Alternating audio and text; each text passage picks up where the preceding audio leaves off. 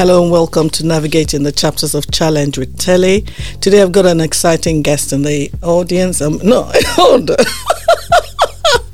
Okay, you can see that I'm really excited. I've got an amazing guest with me today. I've got Anne Ogunlesi with me, the author of 33 and Still Standing. 33 and Still Standing.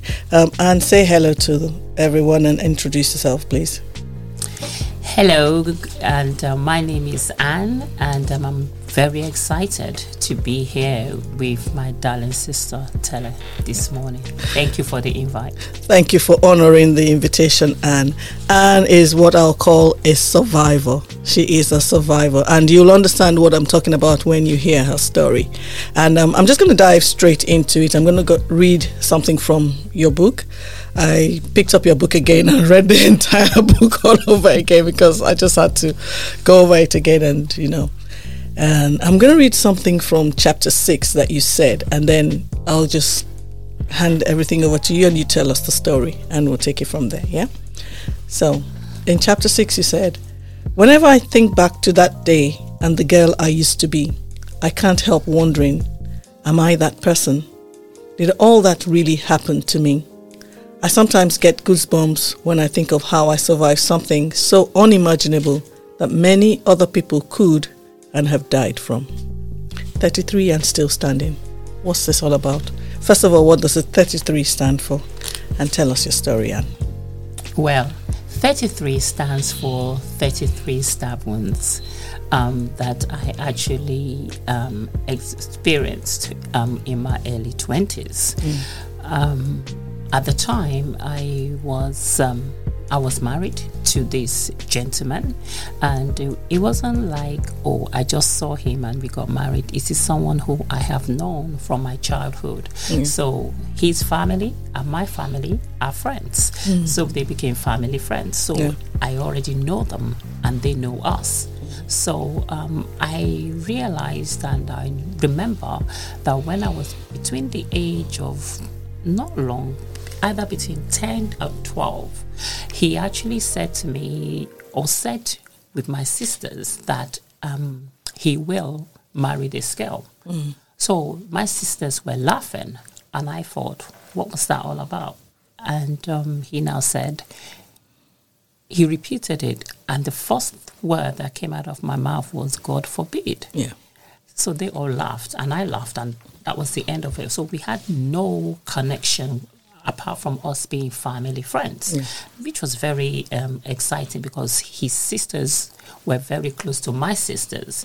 And I saw them as my brother and sister, and we just continued life like that. I remember when I got into secondary school, he used to come to the house a lot. So I wasn't a science student. So anytime I have my science homework, I just give it to him and I say, explain it. And he really does. And I really understood it. Yeah. But I gleaned from that. Yeah. So we grew up and, as your parents will want you to, my older siblings, started returning to the UK.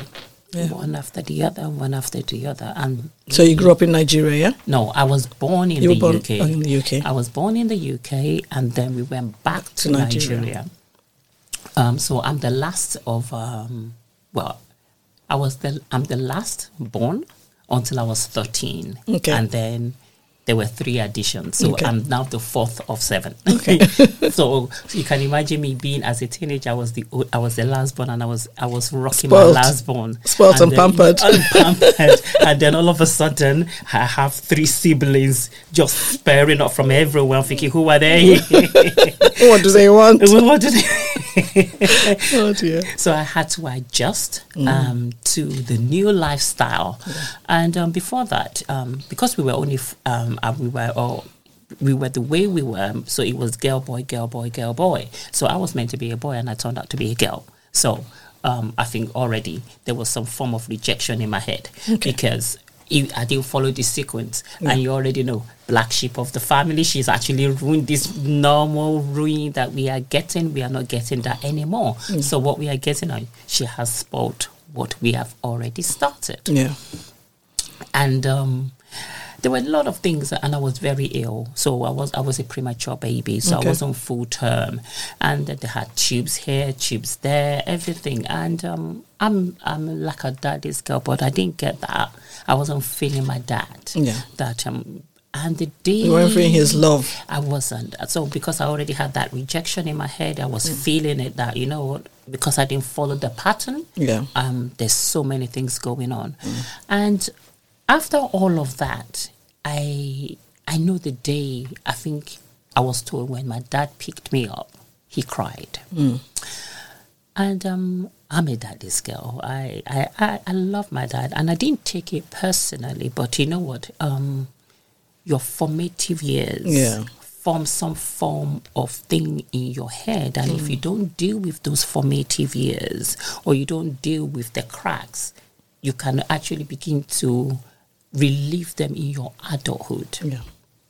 So that's a bit of background about me, that okay, I was born in the UK, and then we came back, and then in the 90s I came back to the UK. Yeah. Whereby all my siblings were here, and I didn't like this country, so the cold. I came back in winter. Oh dear! So deep I feel October. You. I came back in October, so it was freezing. I think the 31st of October. So it was very cold. Yeah. And all I could talk about is the cold of this nation. And I thought, I'm not meant to be here. I said to my siblings, I'm going back to Nigeria for Christmas. I only came in October. They only bought me one-way ticket to come to the UK. So I don't even know how you were planning to go back. But I was so determined to go back, because then my boyfriend was in Nigeria. So I wanted to spend Christmas with him. What's my business in this cold? Me by myself. And I thought, no, none of that. You know, Nigeria is buzzing. Nigeria, there's a buzz. And it's warm at Christmas time. Really warm. Yeah, it's warm. And then you know what? Christmas is very family oriented and very jolly. But I realized that here in this country, Christmas can be lonely. Okay. So my siblings didn't say much about that. They were like, okay, you will go. So by the time they thought about, okay, by the time you buy your ticket, by the time you get your visa, how are you going to? And I thought, there's no money. So I had to revert and say, I'm going to spend Christmas here. But it was the worst Christmas. They made it very warm, exciting as much as they could, but I wasn't feeling it. I just wanted to go back home. And during that period, strangely enough, when my siblings came to pick me up from the airport, this very guy that I actually married. Then my sister saw him a day before I came. Okay. And she told him that you were coming. Yeah, that I'm coming the next day. And he said, okay, cool. Say hi to her. And that was the end of our conversation, of their conversation, my older sister and him. Yeah. My sister spoke to me about her, for I don't remember him. And truly, I don't remember him. Strangely enough, I remember all his siblings, but I didn't remember who he was. Okay. Not at all. So on this fateful day, I went to do my hair. And I was coming out of the hairdressers, and I've just missed my bus. And I thought, I don't want to wait for the next bus. So I said, let me start walking. And then when the bus comes, I will cross over and then catch the bus and go home. Yeah. But as I was walking, he was parked at the gas station. And all he did was call all my siblings' name. Yeah. He didn't call my name, but my siblings' name. So he kept on calling one after the other. And I thought, who knows all my siblings? So it took me a while. And then I turned to look. And I saw this strange guy. And I thought, who is this guy? So he walked towards me.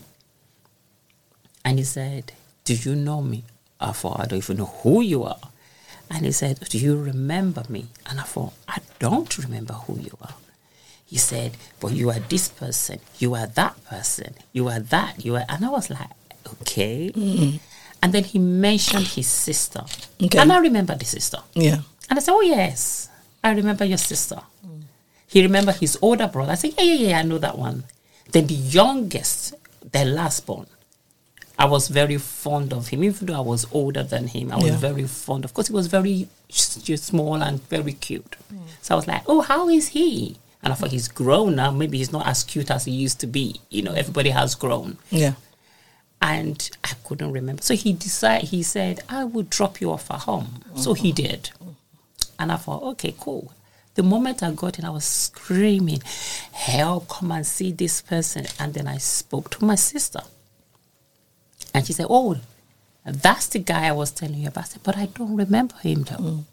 And then she said, he was the one who said, when you were between this age, that he will marry you when you're old. I said, oh, him. Oh.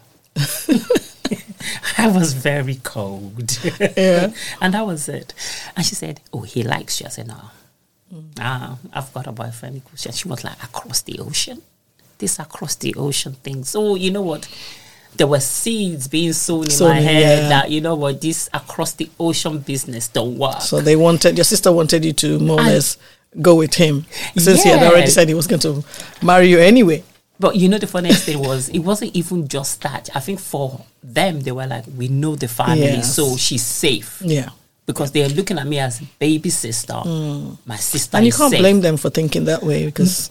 No, because they know that, okay, whoever you marry will make you or break you. And they're thinking, I know this family, so they will keep her together. Yeah. And we've all grown up together. So what can he do to her than to nurture, take care of her? And that's the person he truly was. So you got married? We got married. We even started the relationship first, because even with the relationship, I was like, And then I saw that he was good. He was kind-hearted. He was everything that you thought.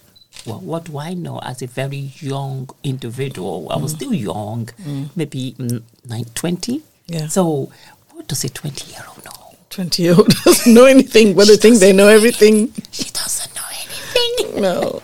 So, but he made me see life. He's way older than me. So he made me see life. He began to explain things to me. And I learned so much from him, and I began to grow. Yeah. You know, and even my siblings could see that, oh, this girl is growing. Okay. They could see that. And I was like, oh, beautiful. Yeah. And then he popped the question. And then I ran. Oh, will you marry me? I thought, what? At what age? Yeah. I ran. I was like, And then I thought, why not? I was still in school. It wasn't like, oh, get married and then start popping children. It wasn't anything like that. He was more into get your education going, get this going.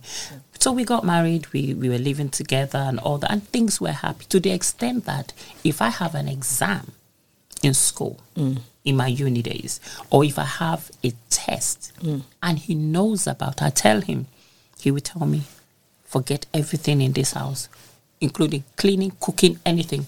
Don't do anything. Just study. Yeah.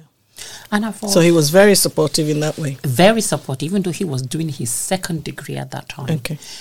He was very supportive of me and me growing in my academics and everything that I really, really wanted to do. Yeah.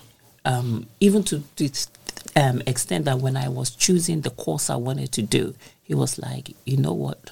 I will support you. We could, if you don't understand it, we could read it together and I will explain it to you. Okay. That's how he was. Okay. And I was like, what kind of guy is this? You know, it wasn't the typical Nigerian guys that you think, oh, yeah, that's how they are. So things were smooth. Things were good. No argument.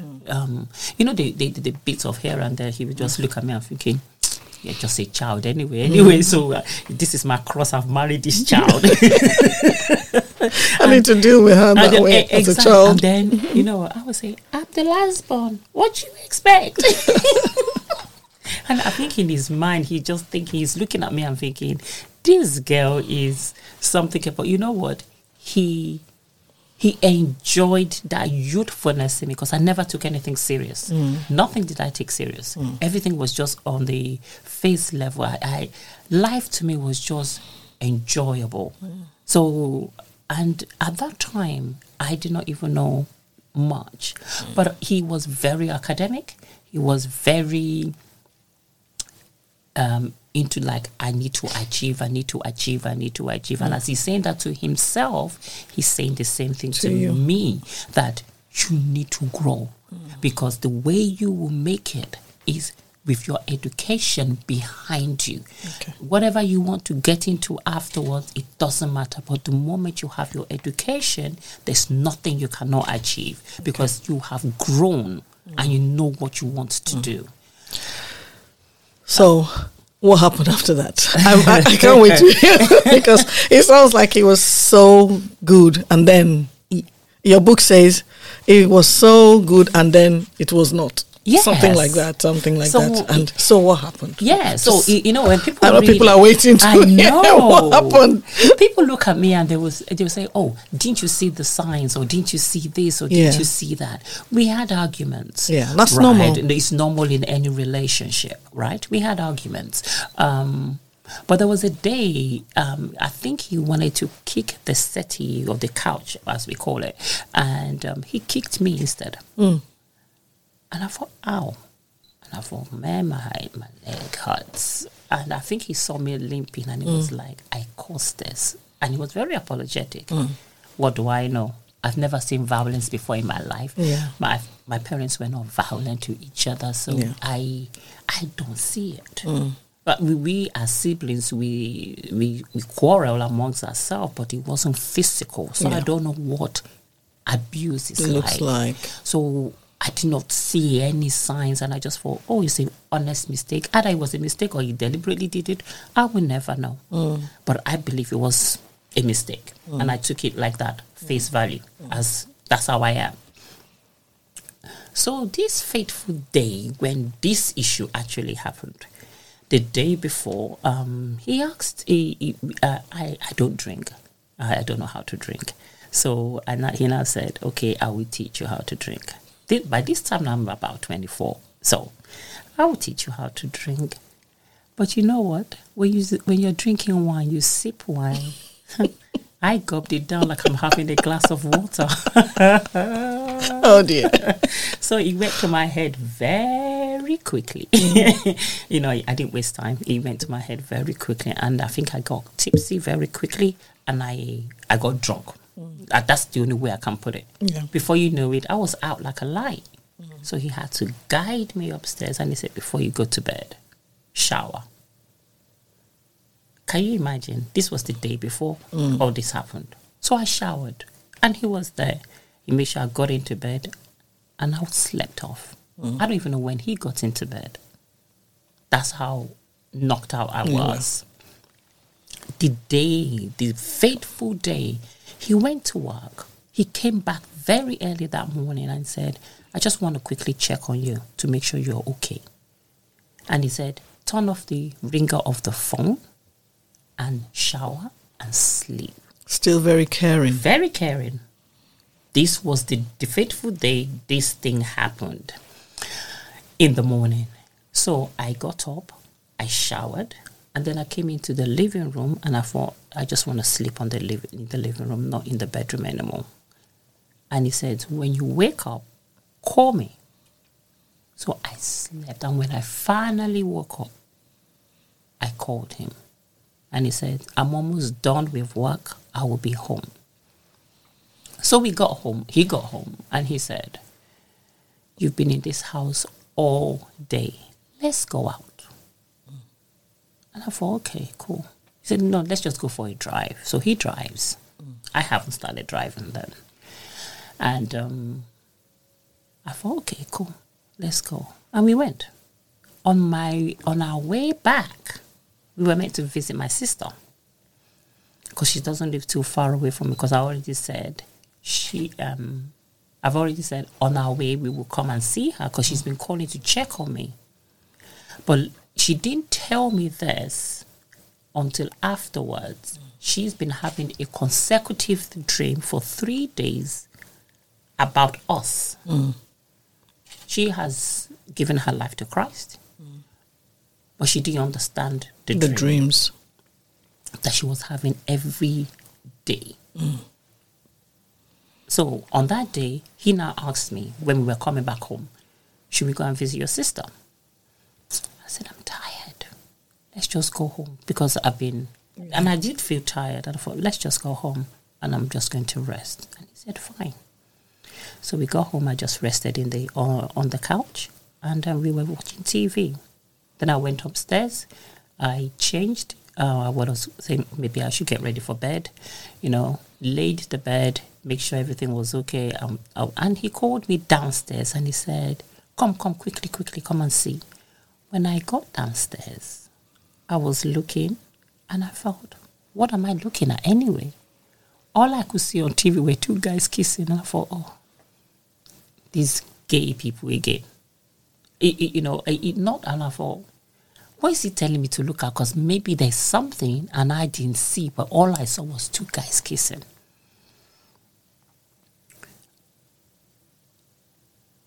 And then he said, oh, I'm going to make myself a cup of tea. I thought, okay. And I sat there. And then he came back. He said, no, he called me into the kitchen first of all and said, come. And I went into the kitchen. He said, there's a full moon outside. And I thought, oh, not this full moon again, because his older brother is into astrology. And that one has told him, when there's a full moon, you need to watch your temper. You need to watch what is going on around you because you get violent or something of that nature. I don't understand it because I'm not into astrology. I'm not into all of that. Oh, know your star, know this. I was very... his older brother calls me stubborn. And I said, I will be stubborn to a fault because I don't want to know. Yeah. But one thing he always tells him is that my birth month is April. And he says, Arians are stubborn people. Because his wife too is April. And I think she's either a day before me or a day after me. Okay. Or something of that nature. It wasn't too far off. So now I said, yes, let me be stubborn. Okay. Let's leave it like that because I'm not into all of that. So he doesn't used to tell me, but I believe he told him more about my birth month than he told me. So I was like, God, what is this? Okay, so he called you out to look at this full moon thing. From the kitchen. Okay. So I went back to sit down because I'm not having all of this. I'm not doing this today. I'm not doing this. And he came back into the kitchen and into the living room rather, and then he said, I've done it before. I've done it to my grandmother. I've done it to my mom. What had he done? So I'm like, what have you done? Your mom is alive. Your grandmother is alive. Everybody I know you're talking about, they are alive. So what have you done? Your mom is not hurt. Your grandmother is not hurt. Your sister is not hurt. So all the female people in your life that I know, they are okay. So what have you done? He won't talk. And then he walked and then went to the door and punched the door. And there was a hole in the door. Wow. I thought, this guy is strong. You know when you sit and you're looking at the door, a door of your home, and you're thinking, this guy is strong. If his fist. But at this time, he went into the kitchen.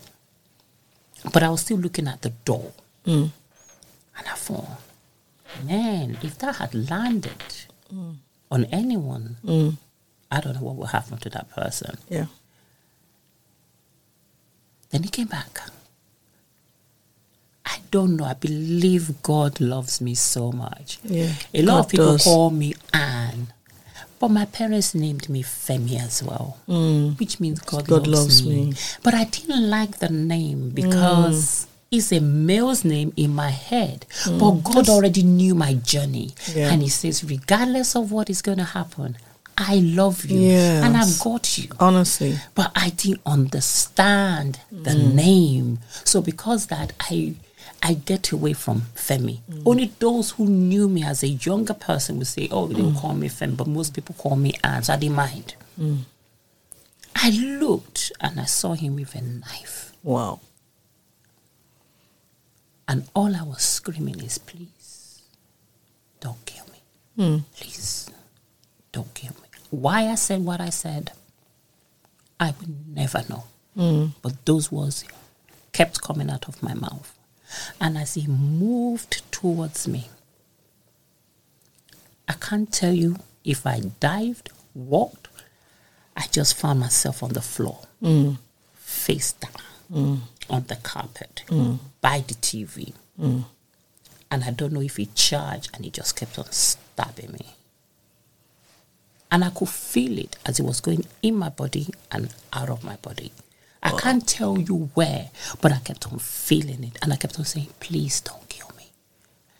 Please don't kill me. But I was hearing this voice in my head. I was hearing this voice, stop talking. Stop talking. But I wasn't, because I was like, who is saying that to me? And I kept on pleading and begging for my life. To the extent that even though I was face down, I looked up and I thought to myself, what if he has stabbed me on the face, in the eye, anywhere like that? I would not have known. So he stabbed you 33 times. He stabbed me. The only reason I knew it's 33 was when I got to the hospital. There was no other way I would know. I just saw the right 33 SW. So I said, what does SW mean? And the nurse said, stab wounds. 33 stab wounds. So that's that's how I got to know that it was 33. It was 30. I was listening to the news sometime this week, and there's a young lady who was stabbed 28 times, and she didn't make it. You were stabbed 33. Yes. And you're here today to give God all the glory, to thank God.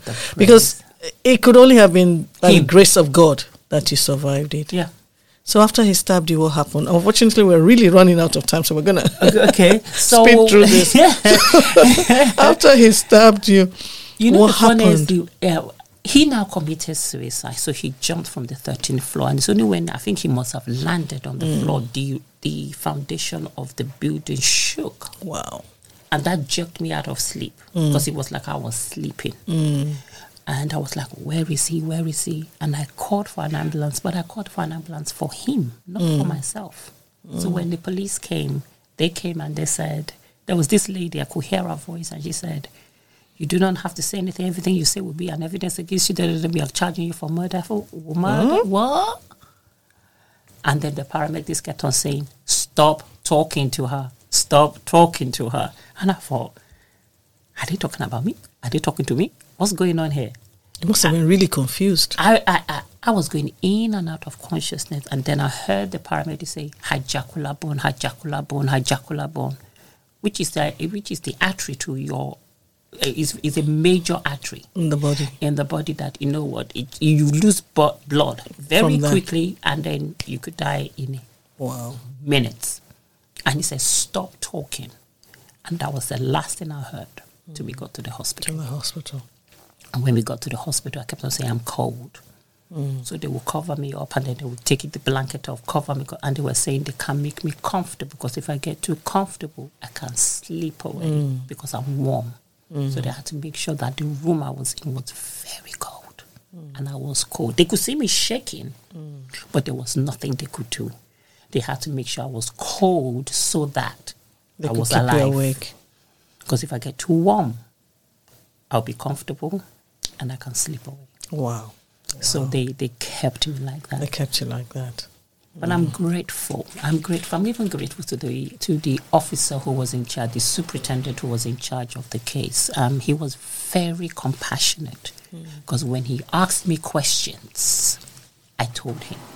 And he came back and he said, as you said it, is how we met the house. He said, I don't understand how you can be this detailed after going through this trauma. Wow. So that leads me to the next question. Your story, I think we need like 5 hours to unravel everything, but we only have a short time, so we're just going to go as fast as we can. And there's some things I really, really wanted to talk about. After going through this kind of trauma, how on earth did you get through it? How did you learn to forgive? You know, this was your loving husband. You never saw any sign of anything like this. You couldn't have foreseen this coming, you know. How did you get to the level where you could forgive him for what he had done? Because we all go through things and we all hurt one way or the other once in our lifetimes. And it's hard to forgive. So when you've gone through such a difficult thing, such a horrendous thing, how do you forgive? How did you forgive? How did you get through that? First and foremost, I must say, God was on my side. I think God put people around me, and He was the one ministering to me via the Holy Spirit. Even though I was just young, giving my life, I believe that he had a message, and he said, I will keep you alive for you to speak your story so you can deliver others. And it took me a while. So forgiveness was not that, this happened and I just forgive immediately. No, I went through the stages of, rejection. I went through the stages of anger, frustration. There were days I was happy. There were days I was angry. There were days I was mad. There were different emotions that were just springing up at different times. So in the morning I can be okay, and by the evening I'm angry, like you'll be thinking, this is an angry mad girl. I was just angry. How did this happen? Why did you let it happen? I'm too young. So you were angry at God? I was angry at God. I was angry at people. I even said to this extent, why can't it happen to my mom? My mom is older than me. My siblings, my sisters are older than me. Why can't it happen to them? Why me? Why me? And I could hear, why not you? I thought, no. I can't take it. I'm too young to be going through all this trauma. I'm too this, I'm too that. It was just all about me.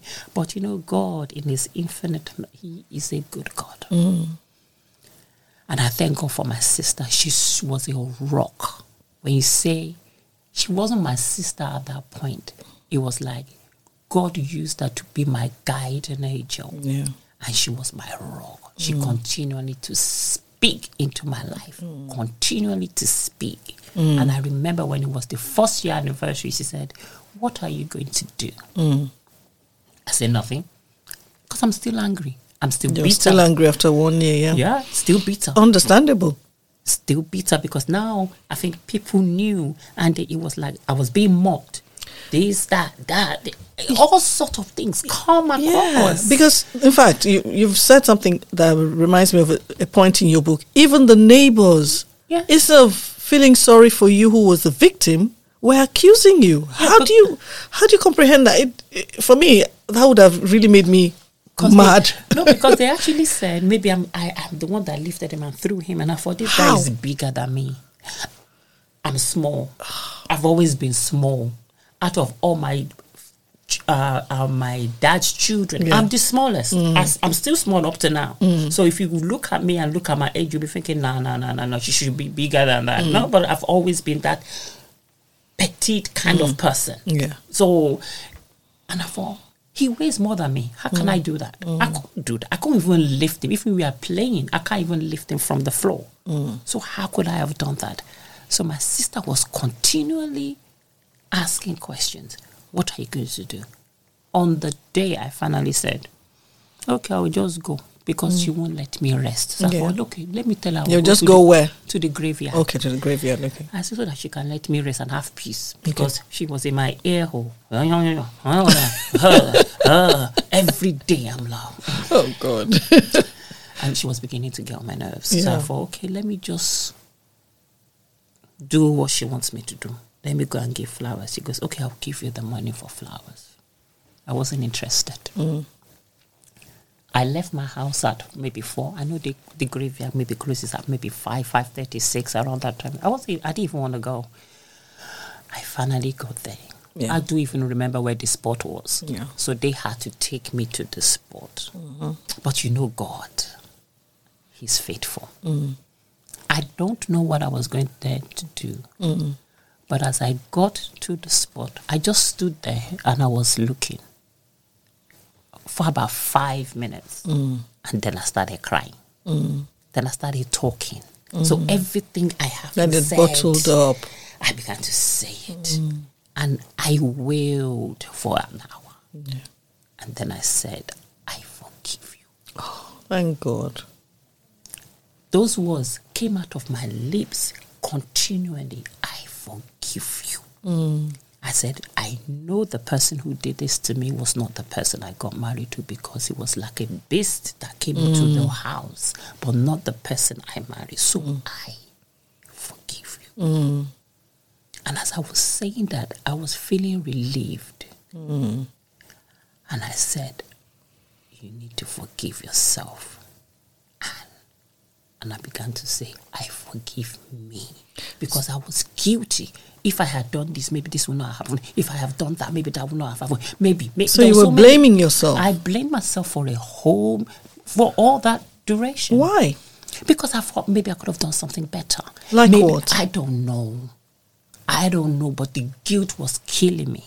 I don't know what I'm guilty of. I didn't do anything. Mm. But I was just thinking, maybe if I didn't say anything, maybe he'll be here. Maybe if I understood what was going on with him, maybe I supported him more, because I knew that he's very academic, and then he was expecting a particular grade. Okay.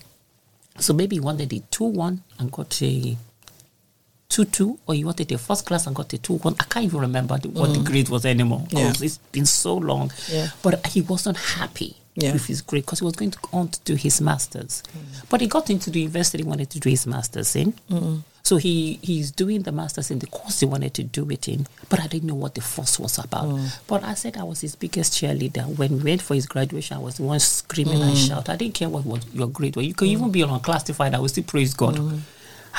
So I knew. So probably that had an effect on him, and he began to act based on his disappointment or whatever. Yes, but then we don't that's know not about, an excuse. But we don't know about mental health. Yeah. We don't know about mental illness. Yes. But And we're going to come to that very shortly. Yeah. We didn't understand all of that at that time. Yeah. What we were told is, don't wash your dirty linen outside. Don't do this. Don't talk. Don't. It's always don't. All those negative words. Don't, shouldn't, don't, wouldn't. I was so... I couldn't say I could seek help, because I didn't even know what the help I needed. You didn't even know there was any need for help. I didn't even know there was any need for help, because I didn't know. It was only when I have grown and I'm getting older, I now know that things can happen to people, and it can help. It can affect you differently. So the way it can affect me can be different from the way it can affect somebody else. And I began to understand that mental health, your mental well-being is very important to you. Make sure you are in a space whereby you can think, and you surround your people. You surround yourself with great people who can pick up and begin to tell you you need help. If you need to go to therapy, go to therapy.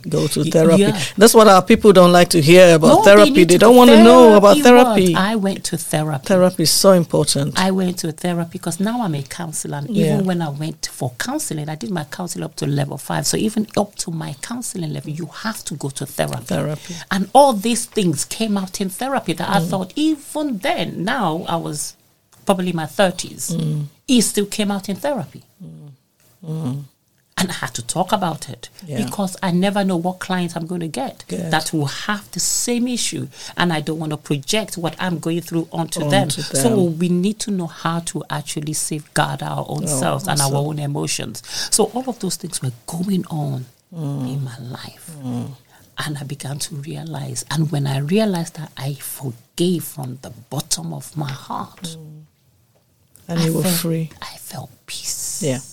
That's what forgiveness does. Once you let it go, the peace that God gives you is unbelievable. I felt joy. Yeah, thank God.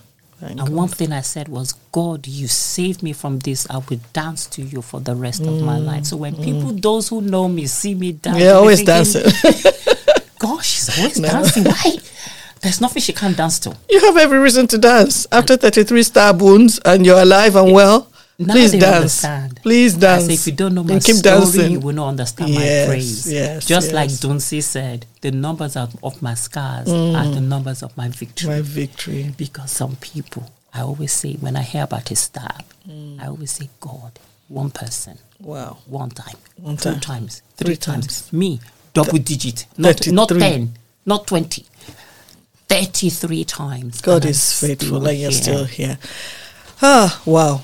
Anyway, thank you so much for telling us the story. It's not all doom and gloom. After all of that, Anne is now married again, happily married with children. Thank God for that. We give God the praise. So how did you allow yourself to, you tell us very quick. How did you get to that level where you were now able to allow somebody else into your heart? Because once you've been through that kind of betrayal, it's very difficult to let somebody else in. So how did that happen? It took a while. And I believe that healing is a journey. Yeah. And it still is a journey all the way through. But one thing that I've always said was, even when this individual came after 6 years of what has happened, I was still healing. Yeah. Healing is a long process. It's a process. It's not something that's going to happen just like that. But I made sure that I mentioned it. And I said, I have my own bags and my own baggages. Can you deal? Yeah. So let's lay it on the table, because I don't need any more of this. I can't do stress. I can't do any of those things. So from the onset is when I laid it down. Yeah. And they embraced it. It wasn't like, oh, maybe we got into it. But then this is how you know that it's taking a while. When we argue, I'll make sure I go under the pillow. Is there a knife there? Up till today? I don't do that anymore. Okay. But when you first got married, okay. I would check to say. So it was still at the back of your mind. It was still at the back of your mind. You know what? I kept on saying, God, thank you for my healing. And he used to say, what are you looking for? What do you think is under there? What do you think I'm going to do to you? Thank God for giving you a man that understood the situation and you know. I became more relaxed. But I don't do it. It doesn't even cross my mind anymore. Nothing like it. We can argue. We can argue to pick another command. I'm free. You're free. Thank God. Thank God. That anymore. Thank God so for freedom. And that's when I said, let me write the book. Yes. And you know the journey of this book, because this journey of this book took me 7 years. Because when I first wrote the first draft, as you are aware, it was raw. It was still anger. It was still, you could see the frustration coming through it, and it was not ready, because it's all a process. Yes. But when it was time, God made it happen. Yes. And I just want to quickly say, if you're listening, please go out and get the book 33 and Still Standing by Anne Ogunlesi. It's on Amazon. You can get it on Amazon. You need to read the story. You've only heard like 1/5 of what that happened, because we have a bit of time constraints, so it's not possible to get into all the details. So please go out there and grab yourself a copy. You will be really blessed by it, because there's so much more in this book for you to learn from. I just wanted to go to the last section of the book, which I think is very important, because for me, it makes your book stand out above all the others, because you get books like this that will tell you the story, but they don't teach you any other lessons beyond the story. But in your book, you have a section 2, and in section 2, you talk about dealing with trauma. You talk about recognizing the signs of mental health and everything. Do you want to talk about that just a little bit? For young people out there, young men and women going into a relationship, what should they be looking out for? In terms of mental health, in terms of if there's a traumatic situation, how to deal with it. What should they be looking out for? I say one thing you should look out for is, first thing you should do is communicate about everything. Yeah. If there's an issue in your family background, talk about it. Okay. Pray about it together. So issue like what? So what do you mean? If there's mental health, or maybe you have anxiety in your family, or you have, some people suffer from post-mental depression. Some people suffer from different kinds of issues that if you don't deal with it, it goes from generation to generation. And you want to break those curses, because you are saying, it stops with this generation, it's going no further. Yeah. So you talk about it. Okay. And as a Christian, the Bible has said He has given us authority to trample upon snakes and scorpions and everything. So there is power in agreement. There is power in your mouth. When you decree it, when you declare it, you begin to see the power of God. So your children don't experience that. Yeah. Your children's children don't experience that. And that curse has been broken. So praying together, talking about it is very vital. Affirmations that you say, you know what, after I have broken this, I affirm myself that I am whole, spirit, soul, and body. You begin to speak into the well-being of your life, of your children, of your home. Because you know what, it might not just come across as physically. It could be a financial issue. It could come out as a job issue. Every time you work for 6 weeks and then there's no more job. You work for different can manifest in different ways. So don't always look at it that it's a physical trauma. Or is it poverty? You're living from paycheck to paycheck, and you want to break the hold of curses to say, and that's what you do. You talk about it. Communication is key. One thing that one person walked up to me and said, "Your book delivered me." They were in a relationship for about 2 years, and they could see different red flags. That's it. Person, red flags. You must look out for those red flags. They saw it, and after 2 years, they broke off the relationship, and they said, "Your book gave me the courage to do so," because they looked at the things that were going on and they could see it, and that person was not ready to budge. And they were like, "No, I can't sew ties with you because this is my destiny and the destiny of our children. So it's going to be a lot of trauma. I can't do it." And they began to walk through the process. And I said, "God, thank you.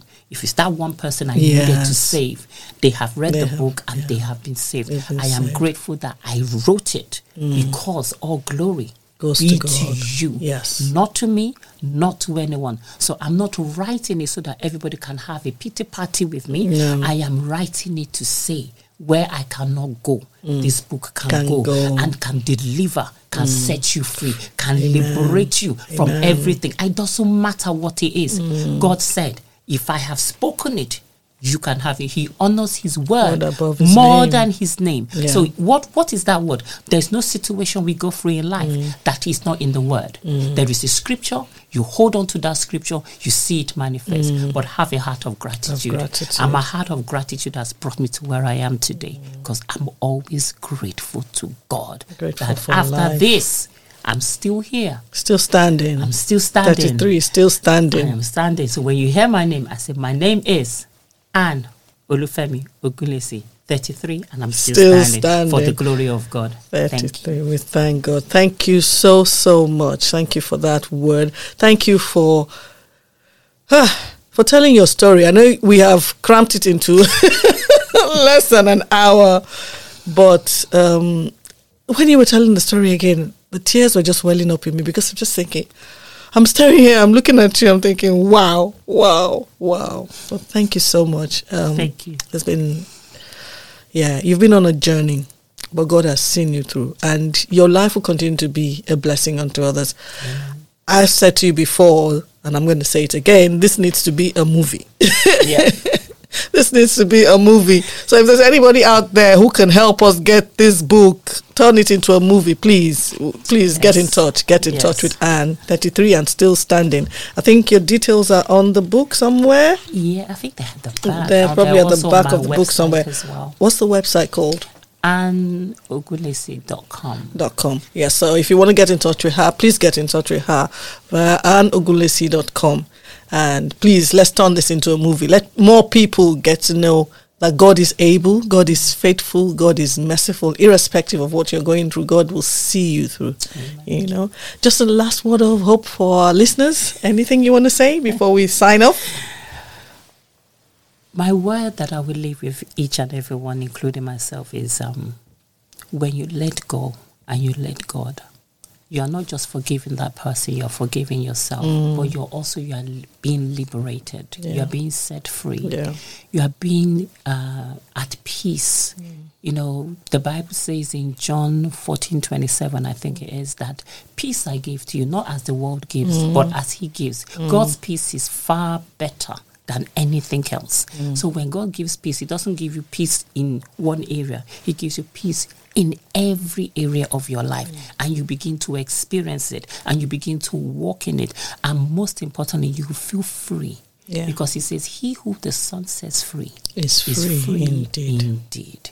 So you are free from every affliction, from every trauma, from every illness, from whatever the situation is.